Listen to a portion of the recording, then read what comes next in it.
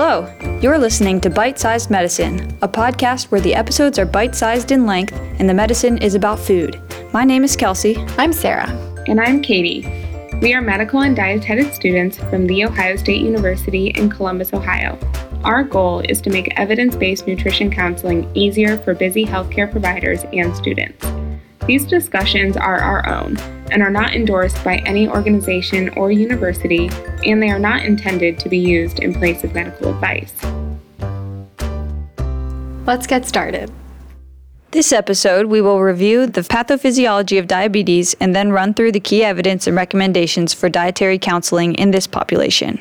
Diabetes in a nutshell is a problem accessing and utilizing glucose in the blood, either due to insulin resistance or insulin deficiency. Long-term exposure to elevated blood glucose damages blood vessels and nerves, resulting in cardiovascular disease, kidney disease, neuropathy, and retinopathy. Therefore, the treatment goal is to maintain consistent blood sugars within a target range that decreases the risk of these complications. Considering that consumption of carbohydrates is a major source of glucose in the blood, diet is a vital component of appropriate diabetes management. Of note, the American Diabetes Association and the Academy of Nutrition and Dietetics recommend referring all patients with diabetes to a dietitian for medical nutrition therapy at initial diagnosis. This involves a nutrition assessment and establishing a dietary plan for the patient going forward. So, going through the research, ultimately, no specific diet has been shown to be most beneficial for diabetic patients. Recommendations insist that the diet should be tailored to patient preferences. Remember, even beyond diabetes, the most effective diet is one that the patient will follow. That being said, there are recommendations that can be made. First, for overweight or obese individuals, there has been a proven benefit for weight loss. For these patients, losing 10% of body weight has been shown to decrease A1C levels by 0.3 to 2% and also improve quality of life. For any patient trying to lose weight, the safest and most sustainable method is to aim for a 500-calorie deficit per day, amounting to 1 pound of weight lost per week. Keep in mind that if the patient is already at an appropriate weight, there is no benefit to weight loss and it should not be recommended. Now let's focus on carbohydrates, the big deal in diabetes. Interestingly, there is no consistent evidence on the effect of low-carb versus low-fat diets with respect to A1C and insulin levels, independent of weight loss, meaning that simply avoiding carbs isn't necessarily the solution to diabetes. So maybe we should start by better understanding dietary carbs. They are categorized into 3 types: fiber, complex carbs, and simple sugars. Typically, any given food can, and likely does, contain all types in different proportions. Let's start with fiber. Fiber is not absorbed, it provides no energy, no calories, and no glucose. Therefore, it cannot increase blood sugar. When it comes to differentiating soluble versus insoluble fiber, just think about what happens to the food when it soaks in water. Soluble fibers swell and become mushy, while insoluble fibers maintain their integrity and just get wet. Oats in water get mushy. Broccoli in water gets wet.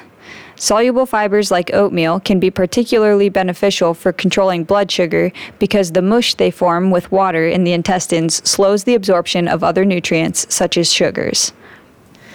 Because of this slowed absorption of sugar, the consumption of fiber helps prevent those dangerous postprandial blood glucose spikes. Fiber is found in whole grains, beans, fruits, and vegetables. Next, complex carbs are polysaccharides that require some breakdown in order to access the sugars in the form of glucose. This means that the blood sugar will rise, but it takes time. Complex carbs are found in foods such as whole grains, legumes, and sweet potatoes. Finally, simple sugars are ready to be absorbed directly from ingestion, and these cause rapid spikes in blood sugar. These are found in refined grains, table sugar, fruits, honey, and any other natural sweetener. I have a question, guys. What is a refined grain? Refined means that the bran and the germ of the grain, which contain protein, fiber, and fat, have both been removed, leaving only the simple sugars. These are the white variety of breads, rices, and pastas. Ah, got it. We also have to be careful about reading labels of these products because even when packaging says wheat, it does not automatically mean it is whole wheat or grain. The key is actually the word whole, because the white varieties also originally come from wheat. Ingredient lists will specifically say whole wheat if it is not refined. Okay, let's go through an example of understanding carbs using apples. Apples have simple sugars inside in the form of fructose, common to many fruits, but the outer skin is fibrous and tough. Because they are packaged together in the apple, the fiber helps to slow the absorption of the simple sugars inside. Fruit consumption is actually a common question in terms of its effect on blood sugar due to their fructose content. As demonstrated by this example, fruits often come naturally packaged with fiber that helps prevent dangerous glucose spikes that occur with other sweets. Remember, not all fruits are the same, and things like watermelon tend to have more simple sugars relative to fiber, but in general, this is true. In my opinion, this makes them safer for patients with diabetes, especially for those patients with a sweet tooth. I would rather the patient have an apple when craving something sweet than a candy bar. That being said, remind patients that carbohydrates are a healthy and necessary part of their diets. Avoid making any food the enemy. Remember that there are no good or bad foods, and try to remind your patients that they can still incorporate their favorite foods into their diet. Another thing to touch on is carb counting. This is a common thought for patients with diabetes, but can be difficult to do. Consider selecting appropriate patients and likely leave this to a dietitian. The most appropriate patients for whom to consider carb counting will be patients on insulin because the effectiveness of mealtime dosing depends on carb consumption. So, this is a time to use carb counting and insulin carb ratios. If the patient has difficulty or is not interested, encourage consistent carb consumption in order to maintain reliable insulin dosing. While doing this counseling, ensure that the patient understands which foods contain carbohydrates. In addition, updated recommendations suggest avoiding the use of glycemic index or load, so we won't talk about that here. So, do other macronutrients play a role? Fats and proteins do not have any known direct influence on blood glucose control, but can play a role in other ways. For example, it is important to focus on cardiovascular protection because of the increased risk of heart disease for these patients. We focus more on cardiovascular protection in our cholesterol podcast, so those recommendations can be applied similarly here. Briefly, recommend decreasing saturated fats, sodium, and sugar from things like butter, red meats, processed foods, and sweetened drinks. Increase unsaturated fats, such as vegetable oils, nuts, and avocado. More information on diabetes nutrition counseling is available through the American Diabetes Association. They have a brand new food and fitness section on their website. It's super awesome. They will also have evidence-based handouts as well. You can always ask a dietitian too for any of their handouts. Great. So let's apply all of this to real food examples. Yay! For patients that eat a lot of refined grains, transition to whole wheat breads and pastas. Try cutting back the portion size of grains in general and replace with extra vegetables. Their eventual goal can be eating half of their grains as whole grains throughout the day.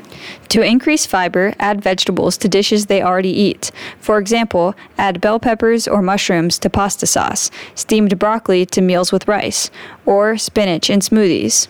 Incorporating beans will also boost fiber, for example, adding black beans into tacos, lentils in rice, or kidney beans in soups or chilies. Note that doing this with the beans will also increase the amount of carbohydrates in a meal. People who carb count should be aware of this. For a sweet tooth, try pairing sources of simple sugar with fiber, such as jellies, jams, or peanut butter on whole grain toast, whole fruits for snacks, or try oatmeal with raisins, fresh fruit, or peanut butter for breakfast. Remember that there is no food that is off limits for people with diabetes. The only foods recommended by the American Diabetes Association to be limited are sugar-sweetened beverages, but these can be incorporated into a healthy diet for all individuals. Alrighty, so what are the takeaway points for counseling a patient with diabetes? Suggest weight loss only for patients who are overweight or obese. The main focus is on carbohydrates. Fiber from whole grains, beans, and vegetables help stabilize blood sugar and prevent dangerous spikes. Complex carbohydrates from whole grains and legumes raise blood sugar, but more slowly than simple sugars such as sweetened beverages or desserts. Carb counting can be helpful for patients who are on insulin and feel up to the challenge. Also, use online tools and handouts to educate about portion sizes and always encourage physical activity. Lastly, as always, consult a dietitian. Thanks for listening. And be sure to check out the episode notes for more information, including our references and additional resources. We'd like to acknowledge the professors and lecturers on these topics at The Ohio State University College of Medicine and our media and technical specialist, Phil Wakowiak. We would also like to thank our audio editor, Roy Gowdy, and recognize the Innovation Studio at The Ohio State College of Nursing for their support. That's today's taste of bite-sized medicine.